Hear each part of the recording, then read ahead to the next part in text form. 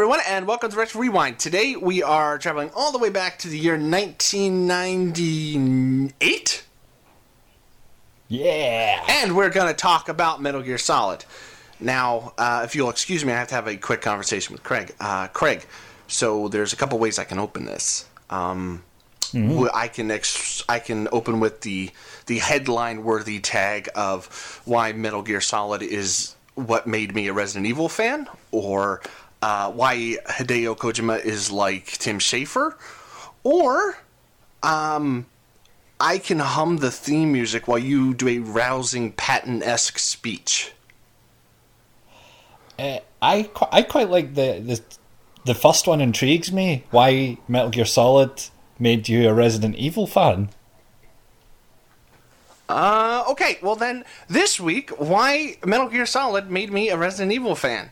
And cut to the music.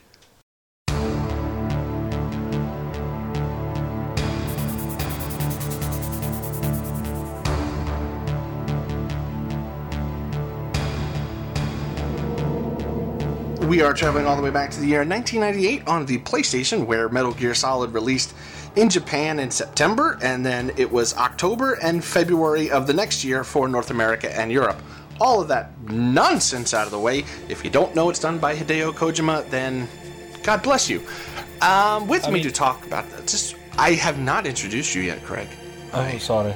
Yeah. With me to discuss all things Kojima and probably not talk about Metal Gear is Craig. Hey, how you doing? It's good to hear your voice. You too. Thanks for having me on. Oh, no problem. Now, what were you saying? Sorry. It's one of those ones where I've noticed through the years that his name on every game he releases appears at least 5 times more at the start. Like, he's on it about 4 times in the opening credits of Metal Gear Solid, and at the start of Death Stranding, his name appears roughly 500 times in the first hour. Let's not forget Metal Gear Solid 5, where it was all throughout the game. Yeah, I did, like, completely. And then his face was in it as well, which was surprising. That is true. If anything is said bad about this man on this episode, I would just like to say he's a damn handsome gentleman. He is. And I was happy rescuing him. I mean, I was more than happy to rescue him. I don't remember if I did or not in Metal Gear Solid 5. Did you get to him and just, like, leave him sitting in the chair? No, you sit in the bad corner. I understand his wanting to slap his name on everything, because why not, right? I mean, you work for Konami, you might as well stick him every chance you can. Alright, so, let's get to history on this, Craig. Yeah. What is your history with Metal Gear Solid? I played this way back when, in the early days of, like, maybe late 99, 2000s, and I have very fond memories of Metal Gear Solid. Oddly enough, I didn't touch the series again until Metal Gear Solid 4. Wow, really? Somehow managed to miss out 2 and 3, so I've the 2 and 3 HD remasters are on Game Pass just now, so I've downloaded them, and I will be taking a trip down memory lane and not playing 4 again, because I think, if I'm right, 4 is the worst.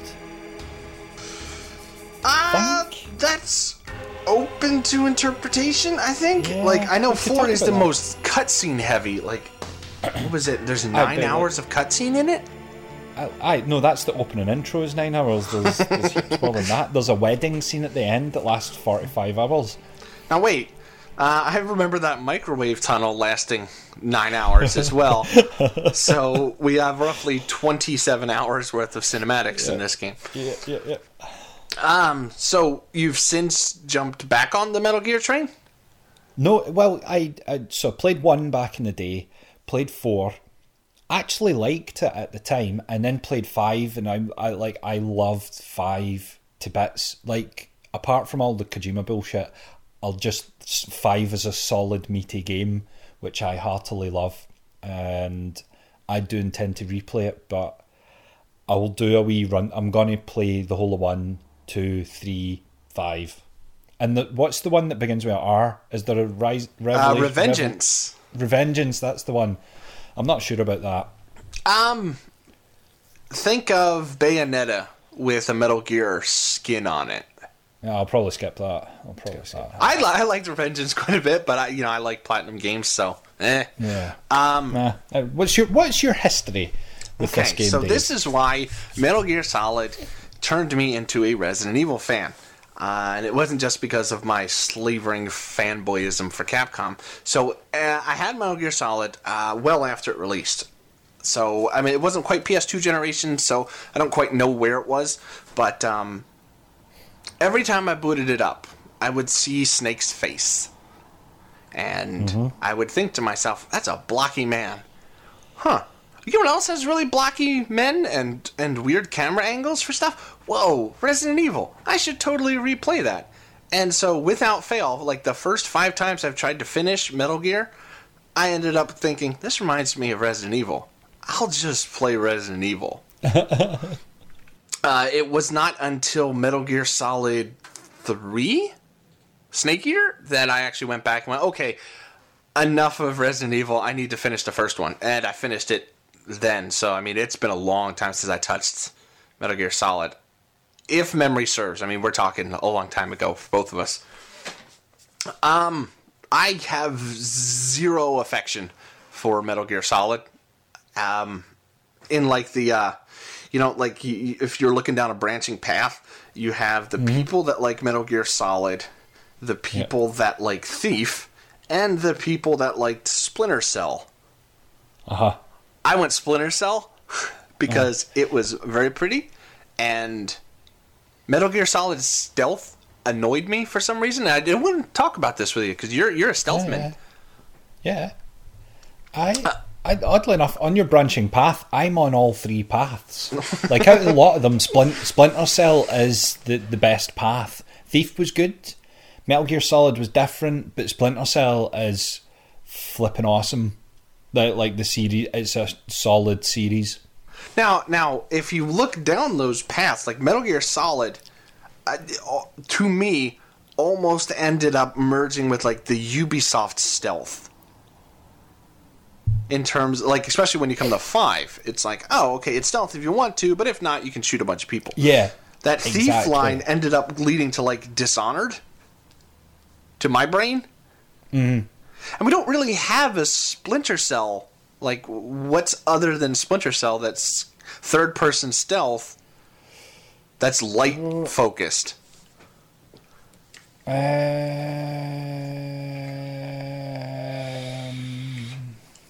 I couldn't really think of one. Good question. I can't think of one. So all this really is to say is, I wouldn't mind me another Splinter Cell game. That might be kind of fun. Why didn't we play Splinter Cell? I mean, no, Dave, no, because I picked this because I wanted to relive that childhood glory of reattempting stealthy infiltrations of buildings and places. Now, since this, stealth has become a lot more sophisticated. How do you feel as a stealthman going back to a very simple stealth? Like, these guys can barely see 2 feet in front of their face. Oh, it's... Honestly, see when you're playing it and you go into, like, first-person view, and you're just outside their cone of vision, but they're looking directly at you and you're in first person view looking back, you're like, how the hell can you not see me? Like, how can you actually not see me? We're right, like, we could probably, like, almost reach out and touch hands if we wanted to here. It's really weird. It changed the tone of the game for me, this playthrough, because I felt it less... It's more like an active puzzle game because it's so... You know exactly where that cone of vision is, and you couldn't be hovering on the edge of it and be absolutely fine. So to me, I don't know if I just said that like 3 seconds ago, but it's like an active puzzle. I might have, I don't know. And it's moving parts and you're running through in between, and like the first level where you have to get onto the lift. Oh yeah. The first time I ever played this, I would have snuck round, silently taken out the enemies and then waiting for the lift. This time, I went and stood in the corner and then I ran past all the people that grouped round the lift and just ran into it, and the cutscene starts and it's like, wow, this is this is a bit different. It unlocks the game and makes it so much easier and so much more accessible, because these days stealth is far more complex and there's a lot of nuance to stealth that just isn't in this. Oh yeah, like when I first rebooted, the area with the containers, right? Yeah. I was playing that almost like I was playing Hitman, and then I should have been seen. Like I was almost in that cone, and I'm like, oh, never mind. And then I played it, like almost like Pac-Man. You ended up playing it. Yep, exactly. How far did you get this time, out of curiosity? I got until the second the director of the company dies, and then you contact Martha or whatever her name is, the general's daughter. Mm-hmm. I got there, and that's where I called it quits. It was about maybe an hour's worth of gameplay, and I just kind of thought, I want to keep on playing this, but I'm not going to do it for the purposes of the show. I'll do it for my own purposes. What about you? So wait. Whoa. So you're being selfish. You didn't want to finish it for the show. You wanted to hold it all to yourself and not share any of those magical experiences you might have mashing the button to save Meryl. No, because I think at an hour, I'm going to be reasonably positive. I think by the end of 5-6 hours, I might be less positive. So I wanted to have a positive conversation with you, and then let it descend into sadness after that. Really? Well, okay. Now, see, now I'm curious. I'm curious. I could explain. I can easily explain what I'm meaning, or why I'm saying what I mean, and that is, back in the day, I treated this like a stealth game that was some pretty cool stuff. It's ace. Now, with advanced brain and years and a lot more Kojima, I have that, oh my god, this bollocks again. Snake, why are you flirting with everyone? Why is that guy's ass in the air? All the nonsense starts grating, and I think it doesn't ruin the core.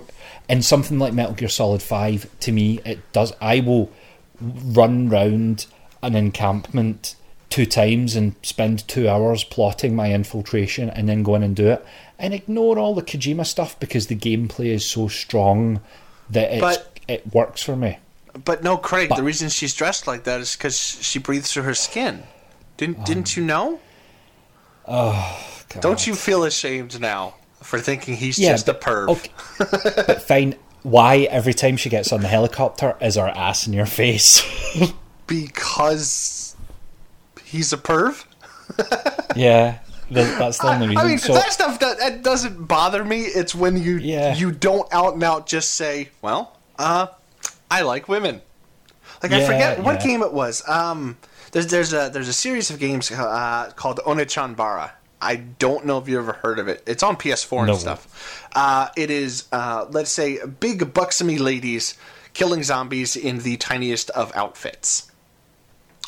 And when the director was asked, why are your characters like this? He's like, I like naked women. And I'm like, you know what? Okay, that at least beats Kojima's nonsense. Just be honest about it. It's true. It's true. Okay, so anyway, that's why I think the stealth isn't strong enough here to carry everything else. Okay, all right. I got up to the first Ocelot fight.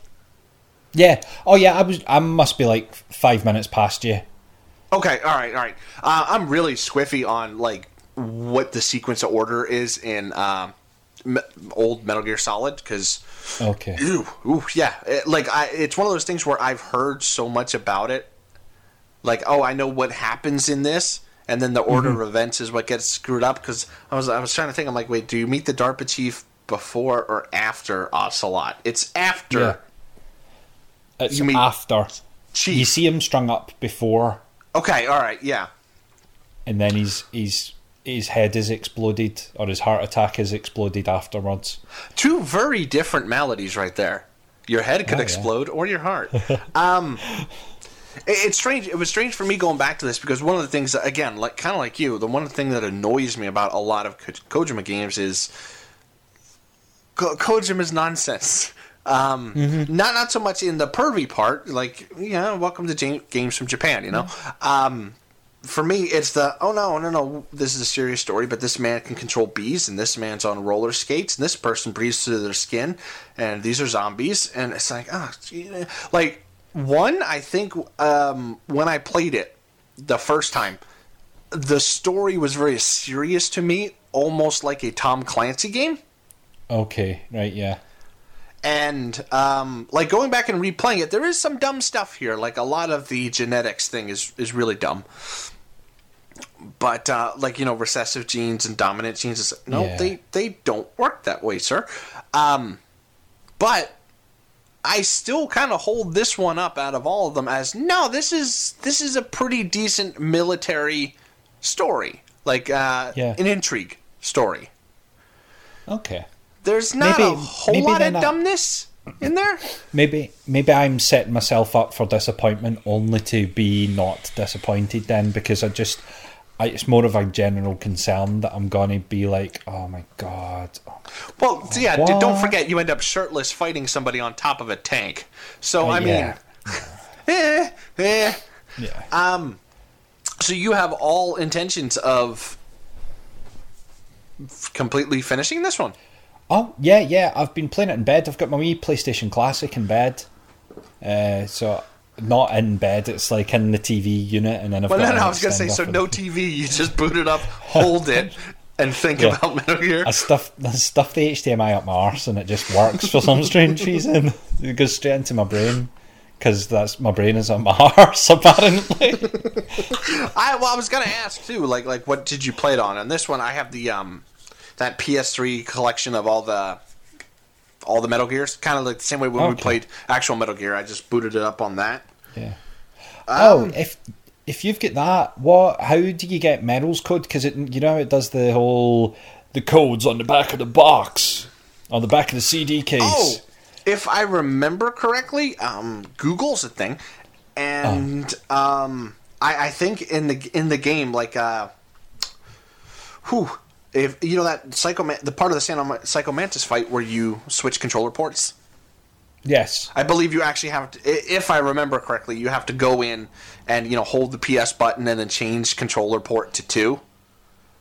So you're still doing something. And the back of the box thing, if memory serves correctly, if you don't have the box, they kind of put a failsafe in where they will just tell you what it is if you wait long enough. I can't remember how long it is. But yeah, I had to Google it, and I googled PlayStation Classic Metal Gear Solid code, and it turns out that when they printed the box art for the entire PlayStation Classic, classy. the thumbnail, it's really actually quite a nice touch. The thumbnail for Metal Gear Solid is the code. Now, a lot of people make a big deal out of that. Right? And to be honest, my memory is so fuzzy the first time I did it, I can't remember if it really impressed me. I remember the whole, read your memory card thing. It's like, oh, you like Castlevania. It's like, I do, sir. I do. Now, you come from a heavier PC background than I do. Yeah. Is that as impressive to you, the whole reading the back of the box, when you grew up with games with feelies and stuff? I mean, reading the back of the box, nah. It was just alright, okay. It's like any other kind of thing where maybe you had some sort of anti-piracy Dial-A-Pirate. Dial-A-Pirate is infinitely cooler. That is true. Dial-A-Pirate is pretty good.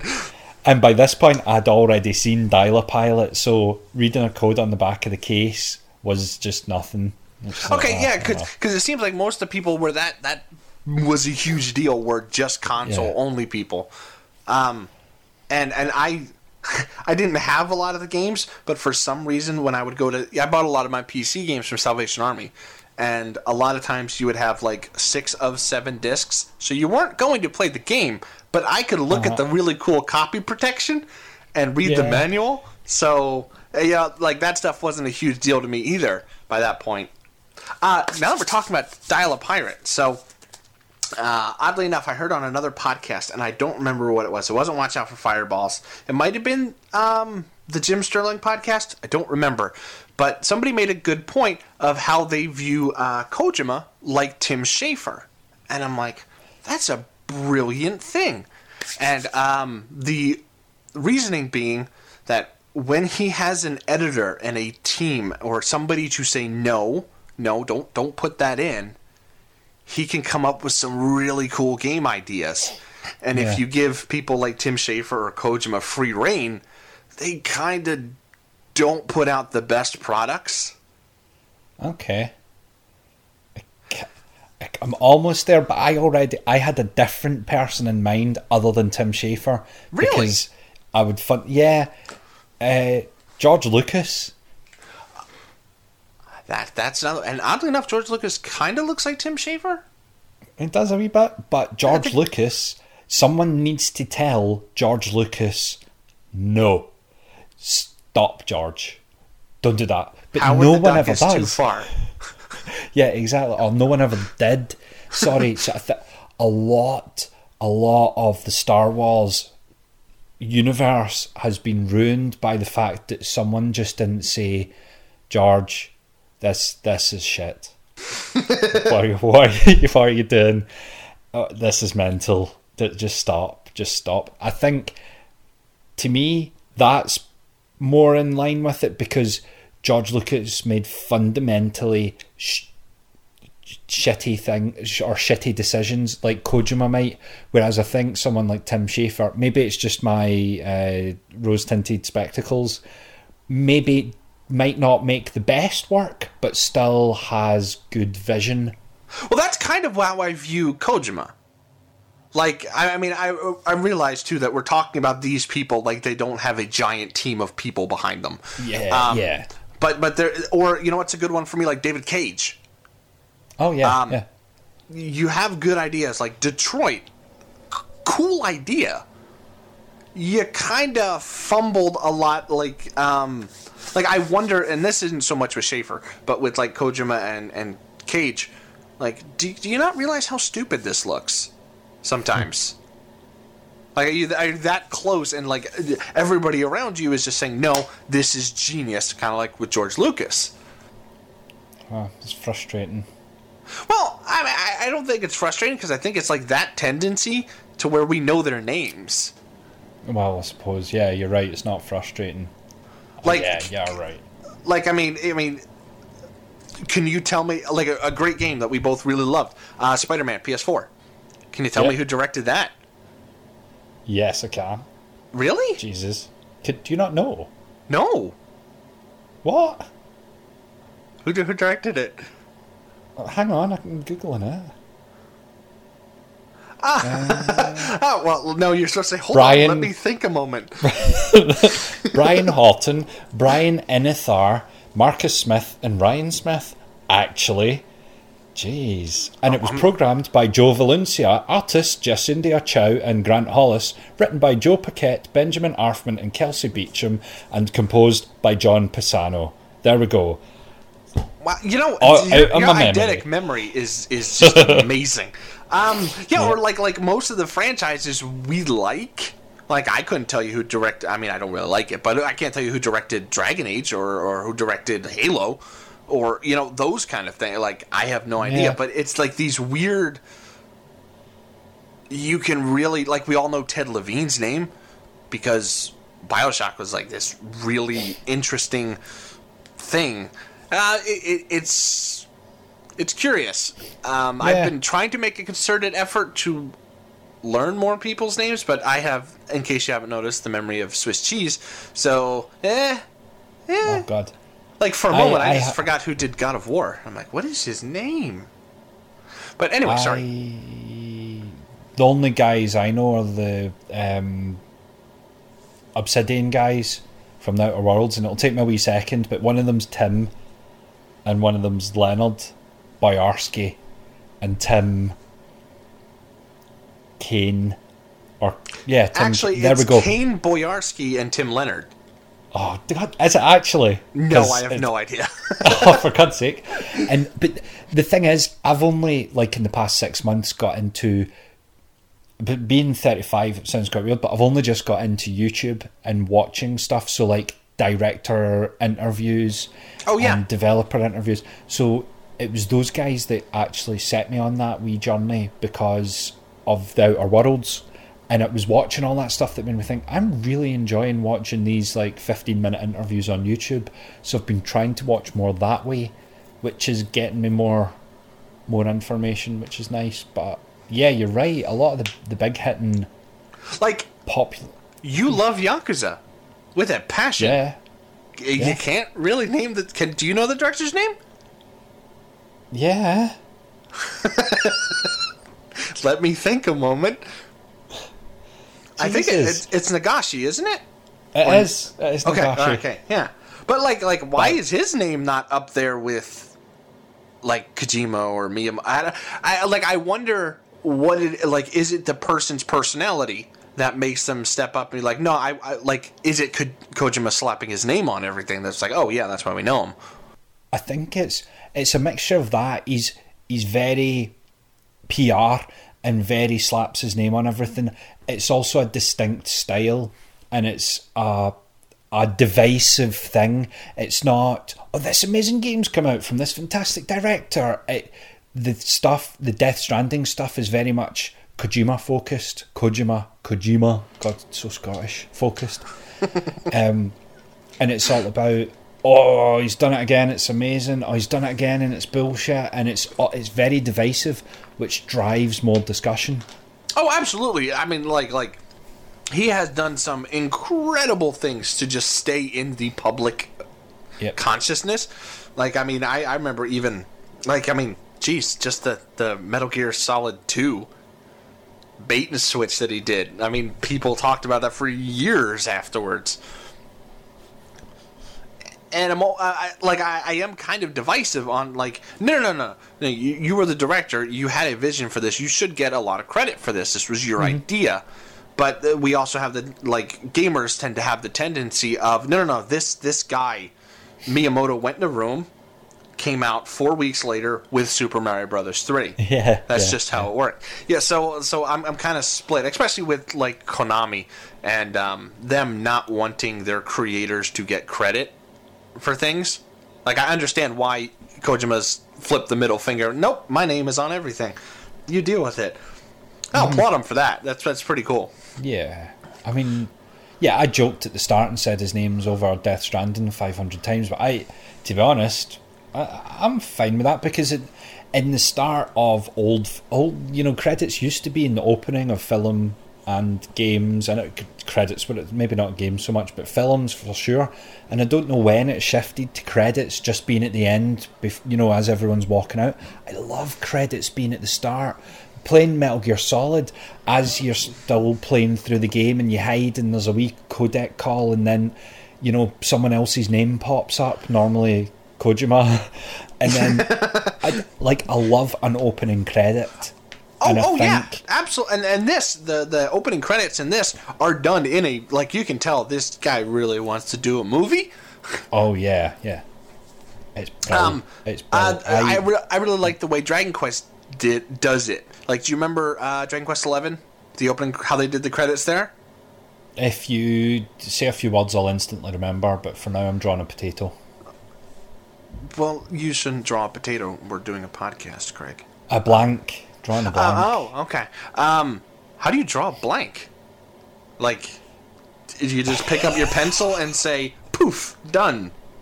I've drawn a blank. Anyway, if you're drawing a blank, do you need to pick up the pencil? If you don't pick up the pencil, have you drawn anything? Let us get our nation's best minds on this one. The way they do it is, listen, when you boot up a game, you want to play the game, right? Like, no, I just want to play it, and they let you play it for like 45 minutes to an hour, and then poof, opening credits. Yeah. It's like, that's a good way to do it, because most people will just skip the cutscenes and want to play the game. Yeah. Even though that's a backlash, and I guess this here is where it really started. Kojima's love of the cutscene is when I do remember when I played this for the first time, cutscenes were a reward. Like, oh hey, I finished this level. Time to watch this cool cutscene about the DARPA chief. What are your feelings on the cutscenes? I don't think they're bad. I think it's nice that they're done with the in-game engine as opposed to like pre-rendered. I think I quite like it. Okay, yeah. My problem with them is the mix in quality of dialogue.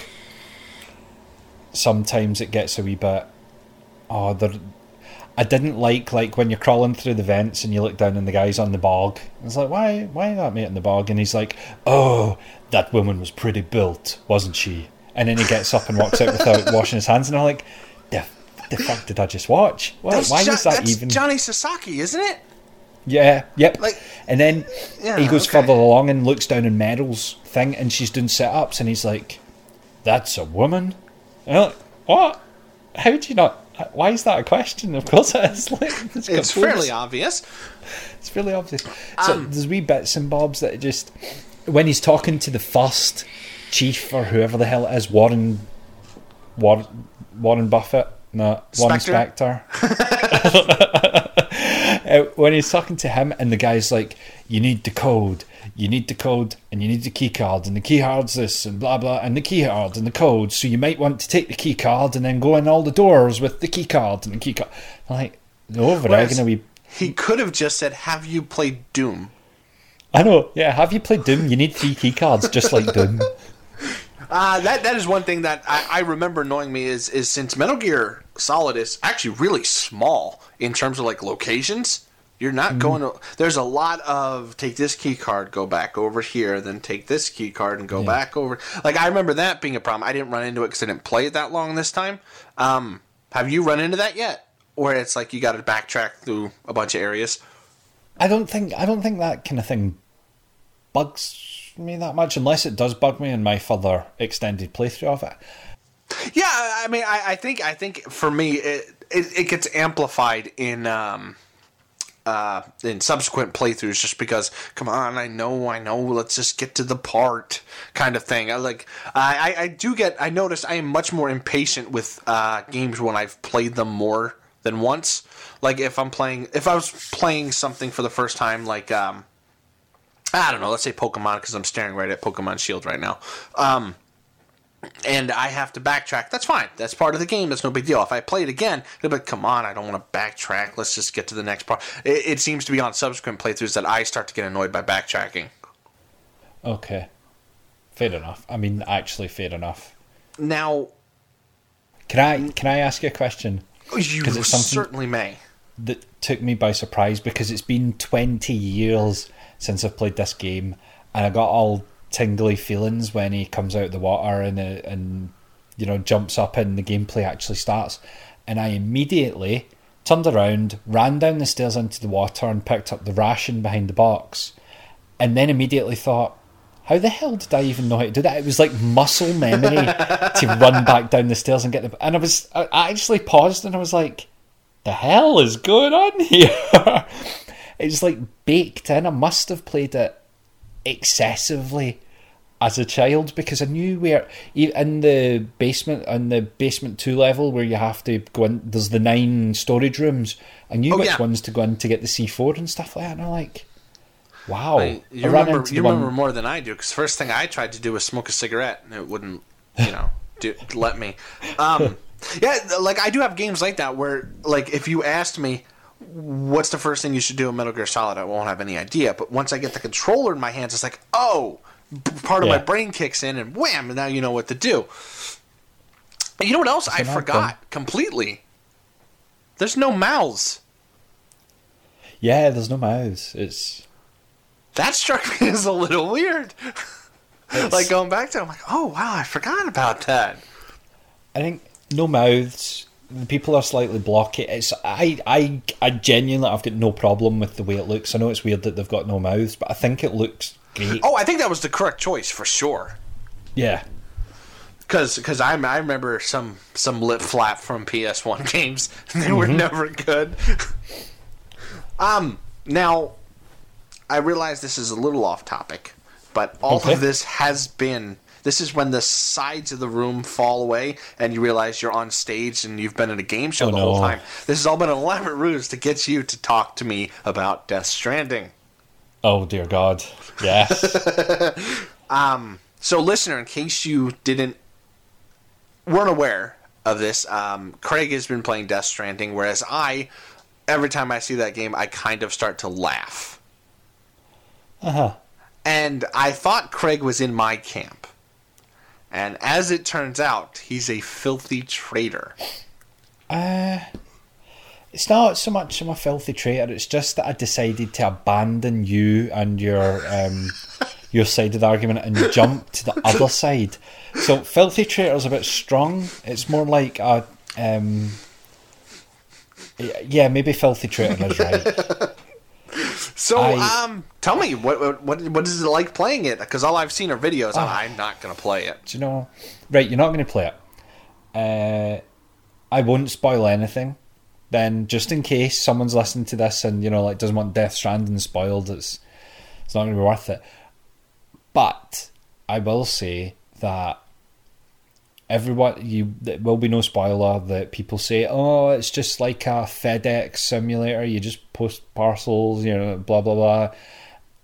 And it kind of is a bit like that, but there are some core mechanics to the game, and there are mechanics from different genres of game that you would never think to put together into one game, yet they all seem to work. And I genuinely... I have never played anything like it.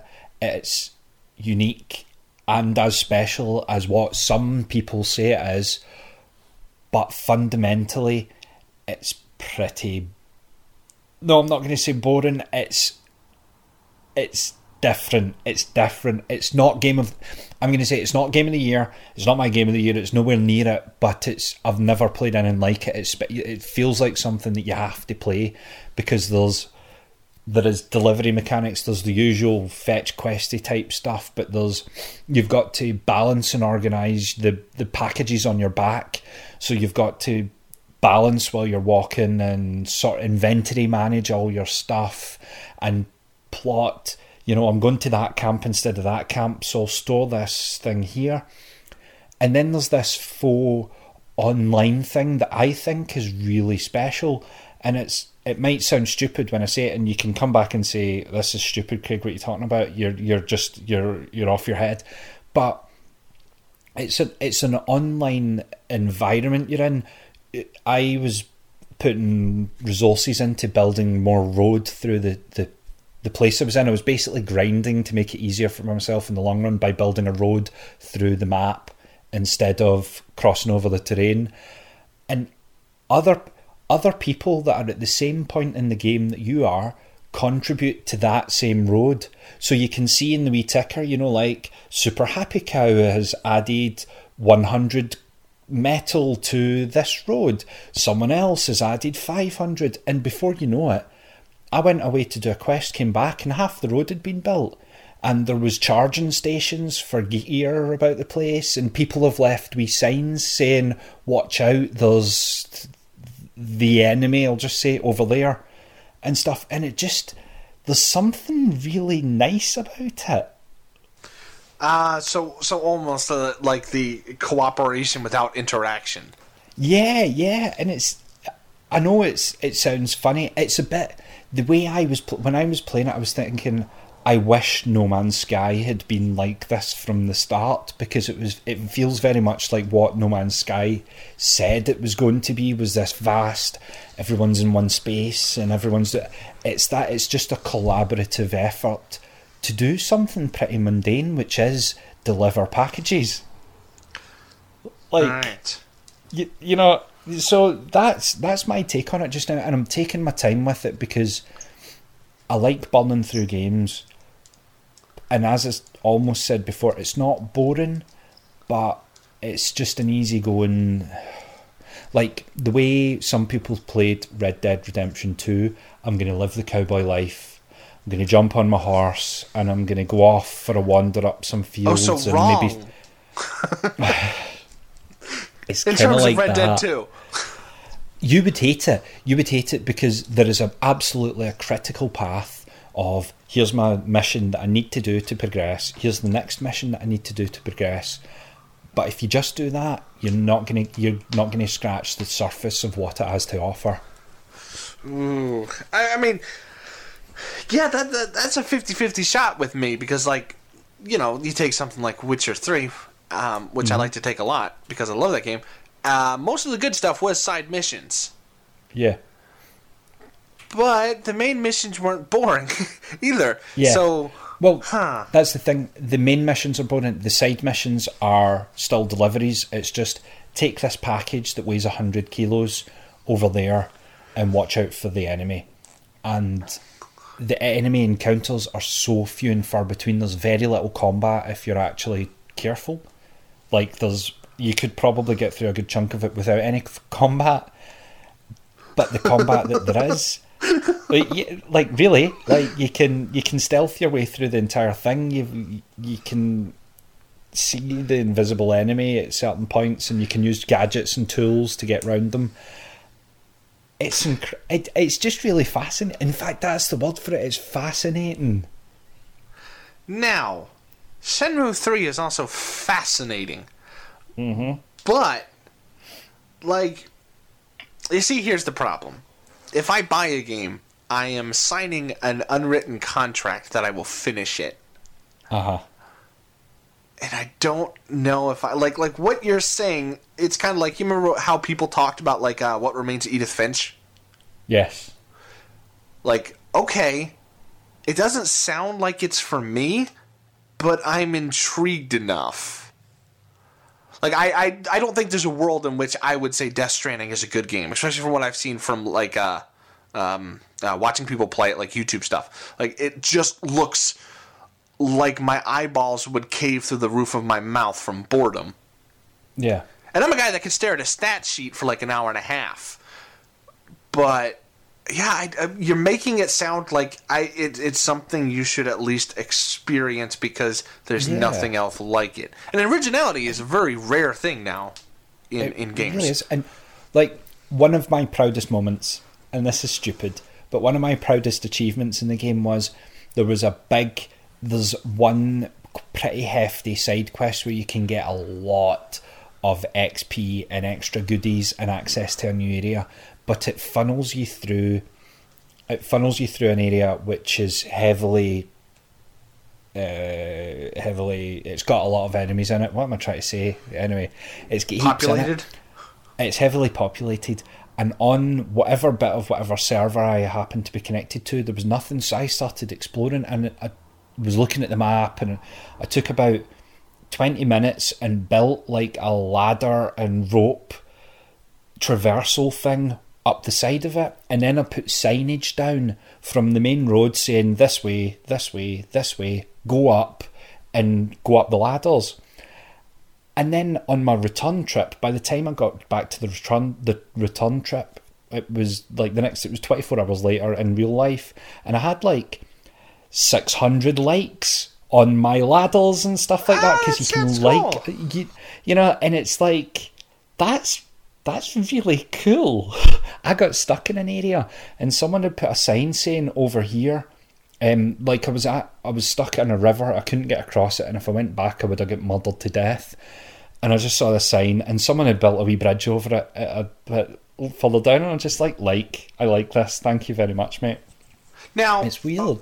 Okay, so I'm guessing the whole population that is playing the game is not in one world. Like I don't know. Everything would be populated and ladders would be everywhere. And yeah, I've played for maybe 30 hours. I'm about halfway through the story, and you see a list of everyone you've interacted with, and it's maybe in the order of a few hundred people. Okay, yeah, so it's probably divided off into servers. Yeah, I can only assume it goes by story progression or something. So it must might be net you off somewhere, like a phasing thing. Yeah, like because I wonder, like, and I guess this is something you can answer. Like, how much would your experience have changed if you were playing alone? Oh, I definitely think it would. enjoyment of it would diminish, because it's become about that, let's get through this together. Oh God, I sound like some sort of weirdo, because it is essentially, these are hard packages we've got to deliver, let's do it together, like a corporate message. You sounded very Japanese in that moment. Let's do it, team spirit. Yeah. Because it almost seems like it's a mix of, it's a mix of things I don't like, but it's almost like a mix of a walking simulator, Minecraft survival, a wee bit. Or maybe something like Ark Survival, something where you're like plunked on an island and you have to find a way to get to where you're going with just what you have on hand. Yeah, it's more like that. Yeah, more traversal survival rather than I need to survive the night out in the wild type thing. Now, the one thing you haven't touched on, and for spoiler purposes, we'll touch lightly, is the story. Yeah. Which, going into it, you were very hyped for the bonkersness of the story. It is absolutely bonkers, and it's better than any Metal Gear Solid story. Okay. Like it blows Metal Gear Solid 5 out the water, because it's a different theme. It's got a theme that ties in well to the gameplay. It's really well done. That's why it frustrates me, because I'm saying it's not Game of the Year at all, but everything about it is really well done. It's just missing. It's not missing anything. It's a really well done B+ game or something. You know what I mean? It's something like that. It's weird. It's a weird one. I really like it. I'm just taking my time with it. Now, I only have one question about the story, and you can answer this with yes or no. Is amazing. Yeah, go for it. Okay. Is it just The Postman starring Kevin Costner? No. Okay. All right. Okay. You've upped it by about 5 points. I think it's basically, if you get to the end of it and you complete it, depending on how many S-rank deliveries you've got, you immediately get a job with FedEx. Oh, they just mail an application? Yep, that's it. That's awesome. Well, Craig, I hope you enjoy your life of delivering packages, because now game, I love it. Yeah, you know, I mean, it's like one of those things, right? Where like you know somebody that likes a certain style of music, like let's say country music, and you hate country music. And then you hear like one song where like, oh, that was pretty good. That was okay. And then it gnaws at the back of your brain going, am I missing out on something I might actually like? Yeah. I would, of all of the games that I've ever played and thought, Dave would like this, Dave would like this, Dave would hate this, I think this is one that is actually quite confusing, because it's just different. I think you might end up fundamentally hating doing the side stuff and just delivering things and sneaking and taking your time and all of that stuff. Interestingly, getting caught is almost funner than sneaking through a field of enemies. If you get caught, it is some fantastic animation, some fantastic mini boss fighting, and it's quite an incredible time. The only reason you don't do it as much is resources. Okay, now see, that is one of my qualifications of a good stealth game for me. Yeah. Yeah, I don't know, Craig. Like, you're making a case for it. You're making a case for it, and it might be something where if I never watch that commercial again, that incredibly stupid commercial, and I see it on sale. Like, have you seen that commercial? No. Okay, so I'm going to try to paint you a visual here. You see an urban setting, and everything is flooded. There's just water everywhere. Cars are underwater. There's a school bus that's underwater. And then, it pans away. And, here's like some floating flowers and stuff in the water. And then the water starts to recede. And it recedes, and you see, it's dripping out of the school. And, look, it's receding down the streets, and it's all moving in one direction. and you follow the direction of the water, and it's going into this building, and it's going up the stairs, and it's going under the door, and the water recedes into a tear from a man's eye while he's playing Death Stranding. Oh my goodness. You need to see this commercial, Craig. Oh my. Even though you like the game, you'll instantly hate the game. Oh my god, that sounds disastrous. That's horrible. It is amazing. And I mean, up until the point where it was like, oh, it's for Death Stranding. It was like, well, this is a pretty cool little artsy commercial. But, so I've heard one complaint, and I'm 50-50 on this. This doesn't bother me whenever it does happen. But a lot of people said that all the celebrities in it kind of take them out of the game. Does that bother you at all? No, oh, hey, that's Norman Reedus, or hey, that's Guillermo del Toro. Norman Reedus hasn't. No one has, apart from Troy Baker. Is the only person that every time he's appeared, I'm like, oh yeah, I'm playing a game. And this is the only person, because he pops up and you hear him and you're like, oh, it's Troy Baker, and then he takes his mask off and it's like, oh yeah, that is Troy Baker, that's his face. Also, biggest complaint is in-game advertising for both Monster Energy drinks and for Norman Reedus' HBO motorbiking series, which actually they have game adverts in-game for them, and I'm just... so it's not like the Alan Wake with the fake TV show kind of thing. That's a real thing? I haven't heard of that. Yeah, no, it's a real thing. And the Monster Energy drinks is just... It's over-labelled when you're in your not base camp, but your changing room, getting ready for your next mission and kitting out and stuff. If you want to revitalise, you need to drink a can of Monster, and there's an animation for it, and it takes a drink, it crushes it. And also... Is it Coffee Monster or regular, radioactive piss Monster? Radioactive piss Monster. Coffee Monster I could get behind. Yeah. Stuff's pretty good. One of the best things actually happens in that, and it's something that made me go, hee, a wee bit, and a really, that's a nice touch, but it's also pretty cool kind of way, is you're just sitting, and Norman Reedus is sitting at the end of the bed, and he just turns around and gives the camera a wink. And I'm like, did he just wink at me? Hello, Kojima. How you doing, buddy?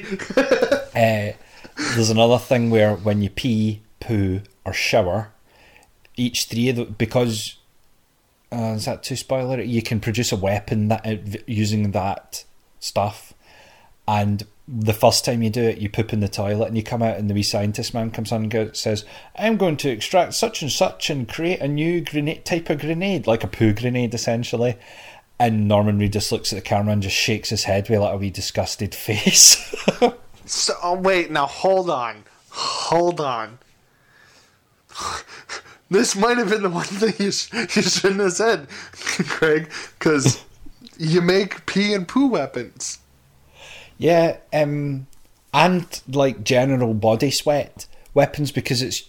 Right, I'll have to cut this out now, but you're...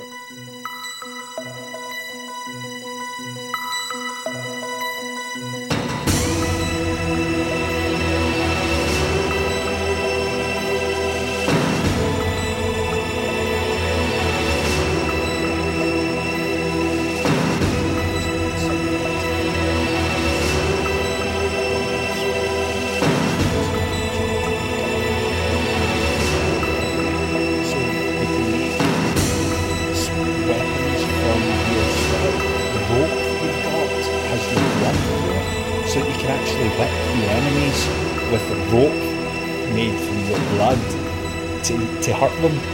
Alright, now that we've edited that out, you see, Craig, this is the perfect example. You have made the perfect example. We will just say the pee, poo, and blood example. Of Kojima. That is a cool idea. It's also really stupid. But it's kind of a cool idea. Yeah. but it's stupid. I got the left and the right half of my brain arguing with each other, going, "This is stupid." No, that's actually kind of cool. No, this is stupid, Dave. So that's a good example. It's an odd one. But I mean, now, anyway. Now I have one question for you, and this sparked a conversation a conversation point between like me and Grim. It was on a video I watched about Death Stranding, and it brought up the point of: do you think games should always be fun? No, games should sometimes just be torturous.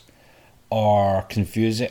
Games shouldn't just be fun, because that would be incredibly limiting. Like, games should elicit a range of emotions, either in one game or across many games. Like fear. Fear sometimes isn't fun, but if you struck fear out of it, then you're gonna not have a lot of game types. Well, I'm very inclined to agree with you. Like, especially if you can make me, the player, feel the exact same frustration that the character might be feeling. Mm-hmm. That's good. The only one where I might I guess my tolerance might be smaller is tedium. Like little fastidious tedium bits. And like, I'm wondering if that's what the box thing would be for me. It's like, just carry the boxes. I'm also the type of person where sometimes I might find that soothing. Like, you play Dwarf Fortress for a bit, you just walk away going, yeah. Like, is that kind of is it that kind of thing for you? Yeah, it's got that in bucket loads. It's like, I'll boot it up and I'll be somewhere and I'll go and check the post desk thing and say a few other gamers have dropped off. It's really weird, because you could be going from, let's say, east to west, and other gamers are going from west to east, but they've picked up stuff in the wild. The someone else has died, someone's picked up their parcel and dropped it off, and it needs to be delivered, but they're going in the wrong direction. All of this is documented, so you can go and pick up that and then take it on your journey. So that one parcel that got picked up by someone and then they died and picked up by someone else and dropped off ends up getting delivered. It's quite satisfying just to do that and go, there's a job that needs doing. Yeah. I'm gonna do it. And look, there's a big hill I need to get over, so I better bring some ladders. Now see, like, me and you differ a little bit in terms of, like, you like exploring for exploration's sake. Mm-hmm. I don't like exploring if there's nothing there.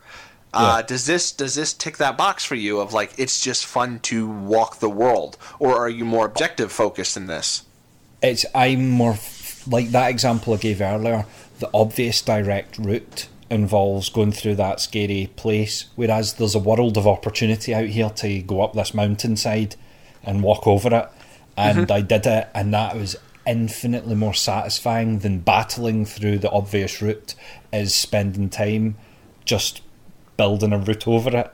Like, the freedom. Yeah, that is where we would differ, because I'd be like, all right, let's do some enemies. Yeah, you know what? I was 100% against playing this game, and you've brought me down to a good 50-60%. Yeah. So, I mean, this might be something. If it's cheap enough, it would be a good... I would be interested to see what you thought of it, because I would. Maybe we should do it for the podcast.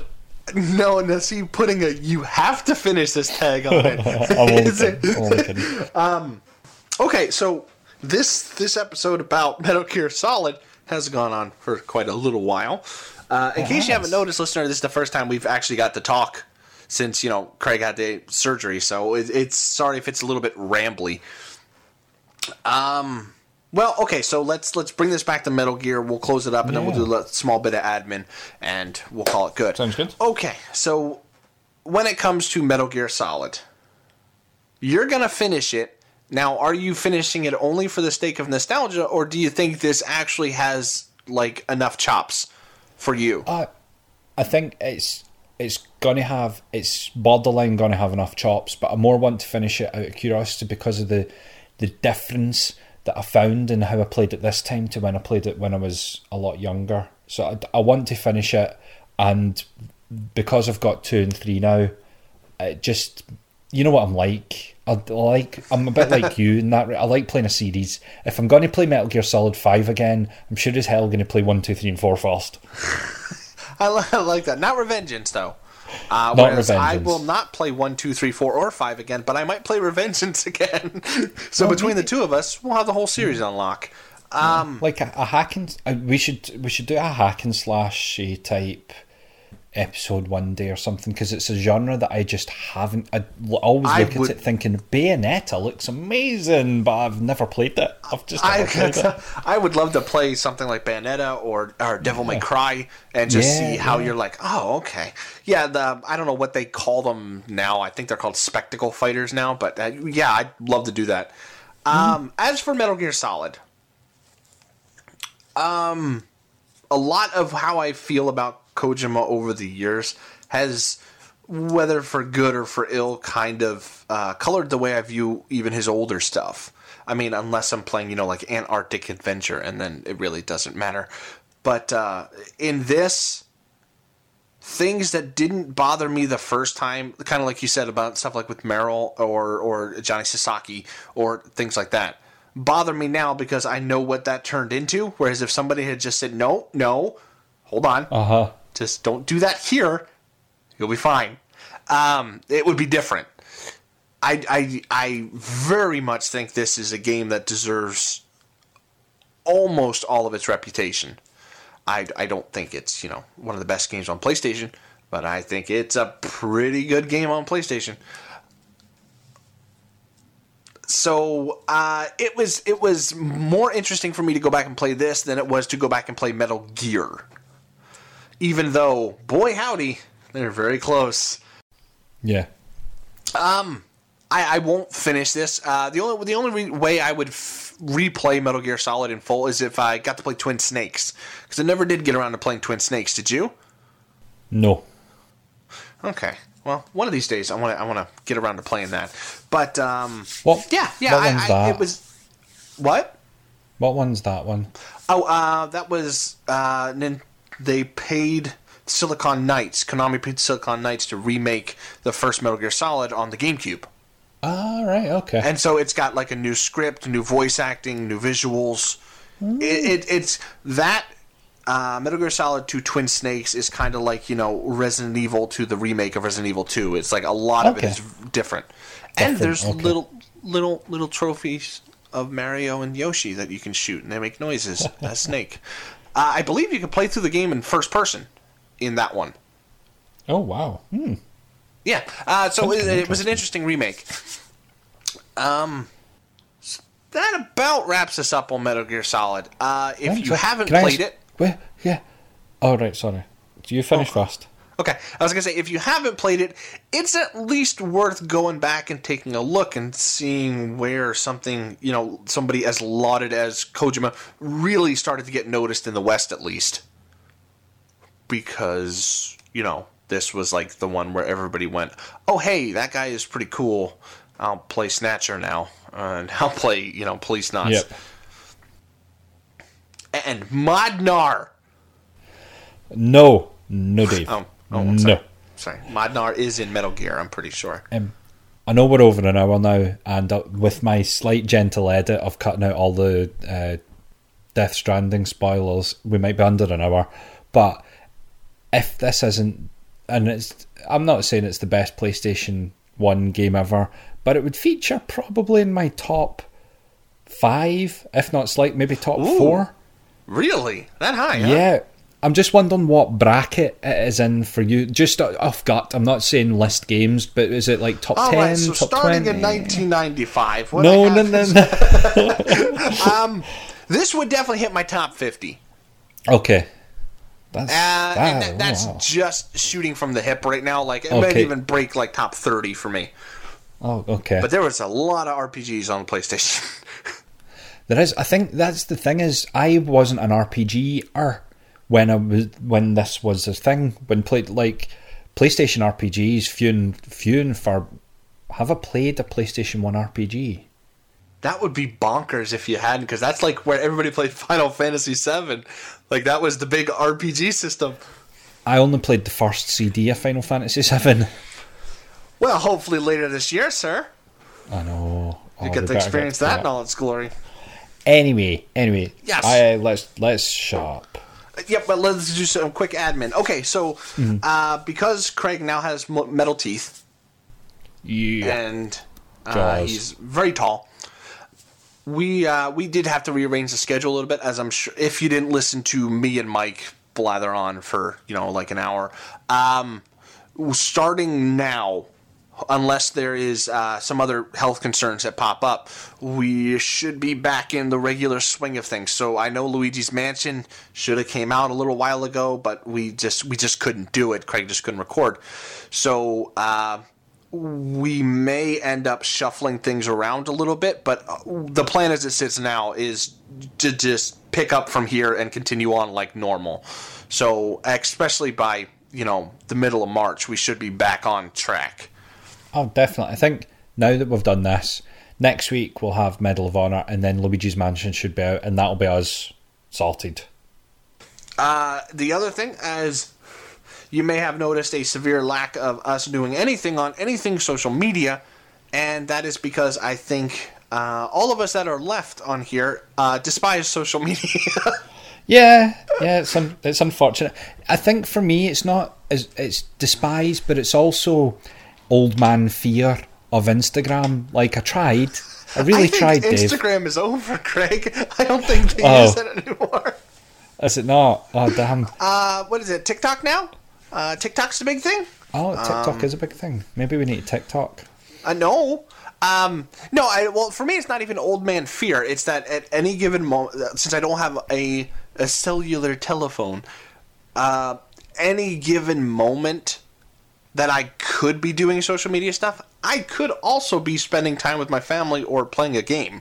So for me, it's like, well, if I'm not in a Turkish prison, then I guess I would do social media stuff. Fair enough. I hear Turkish prisons are not very much fun. But so we still have the website, and we still are going to keep our eye on all the messages that come in through the website. So if the invitation to give us your thoughts on any of the games we play, that's still all there. You can still suggest a game and all that stuff. Nothing that has changed. It's just for right now, unless we figure out maybe an automated system or something, the Twitter, the Instagram, that's all kind of gonna stop. Yeah. I think the Fireside auto tweets out a generic tweet saying we've released something, and that's pretty much it. We'll get back on it, but and even if you just want to say something of like, hey guys, some of those episodes are god awful terrible, could you please take them down? If you want to do that, say it's understandable if you use the website. And even if you're not suggesting a game, just, pop a little message in there if there's something you wanted to get across. Same like if you had thoughts about a game. That being said, Craig mentioned that next up is Medal of Honor. And if you put the two of these together, it's Medal of Solid Honor, which I like. That's Medal of Honor on the PlayStation, released in 1999, if you want to give us your thoughts on that, because that was when little boy Dave went, World War II is very cool. After that, like you said, we have Luigi's Mansion, and then the next big game is going to be Dragon Age Origins, and that's a pretty big game, so if you have any thoughts on that, if you want to play it through with us, you might want to start now, because it's kind of a chunky game. Other than that, the next time we do Retro Rewind, Medal of Honor Solid, Medal of Honor, we'll give you a little bit more lead out time on what we've got going on for Retro Rewind. So if you want to send us your thoughts on that, you can do that then. But as it sits right now, thank you for sticking with us while we had to do a bit of a kershuffle. That's my favorite Dragon Quest spell, is kershuffle. And we should be good. Back to normal. So I will stop talking. Craig, do you have any pertinent info you would like to get across? Snake! Dun, dun, dun, dun, dun, dun, dun, dun. Still really love the music. That was it. I'm so sorry. Yeah. Oh, God. That is something we didn't mention, and I do want to say really quick, even though he may have stole the music, I still really love the music. Music's ace. It is mwah, beautiful. Okay, so we will catch you next time when we do Medal of Honor. Until then, stay frosty. What's a Metal Gear thing to say? Don't get explosive diarrhea like Johnny Sasaki? What is the deal with the diarrhea thing? Why is he in? No, let's not start this conversation just now. Let's not. Because he's in 4. Is he in 2 and 3 as well? Is he just constantly diarrheaing? And he ends up saving the world. Flipping heck. Right, anyway, we'll see you later next time, people. Bye! Bye-bye!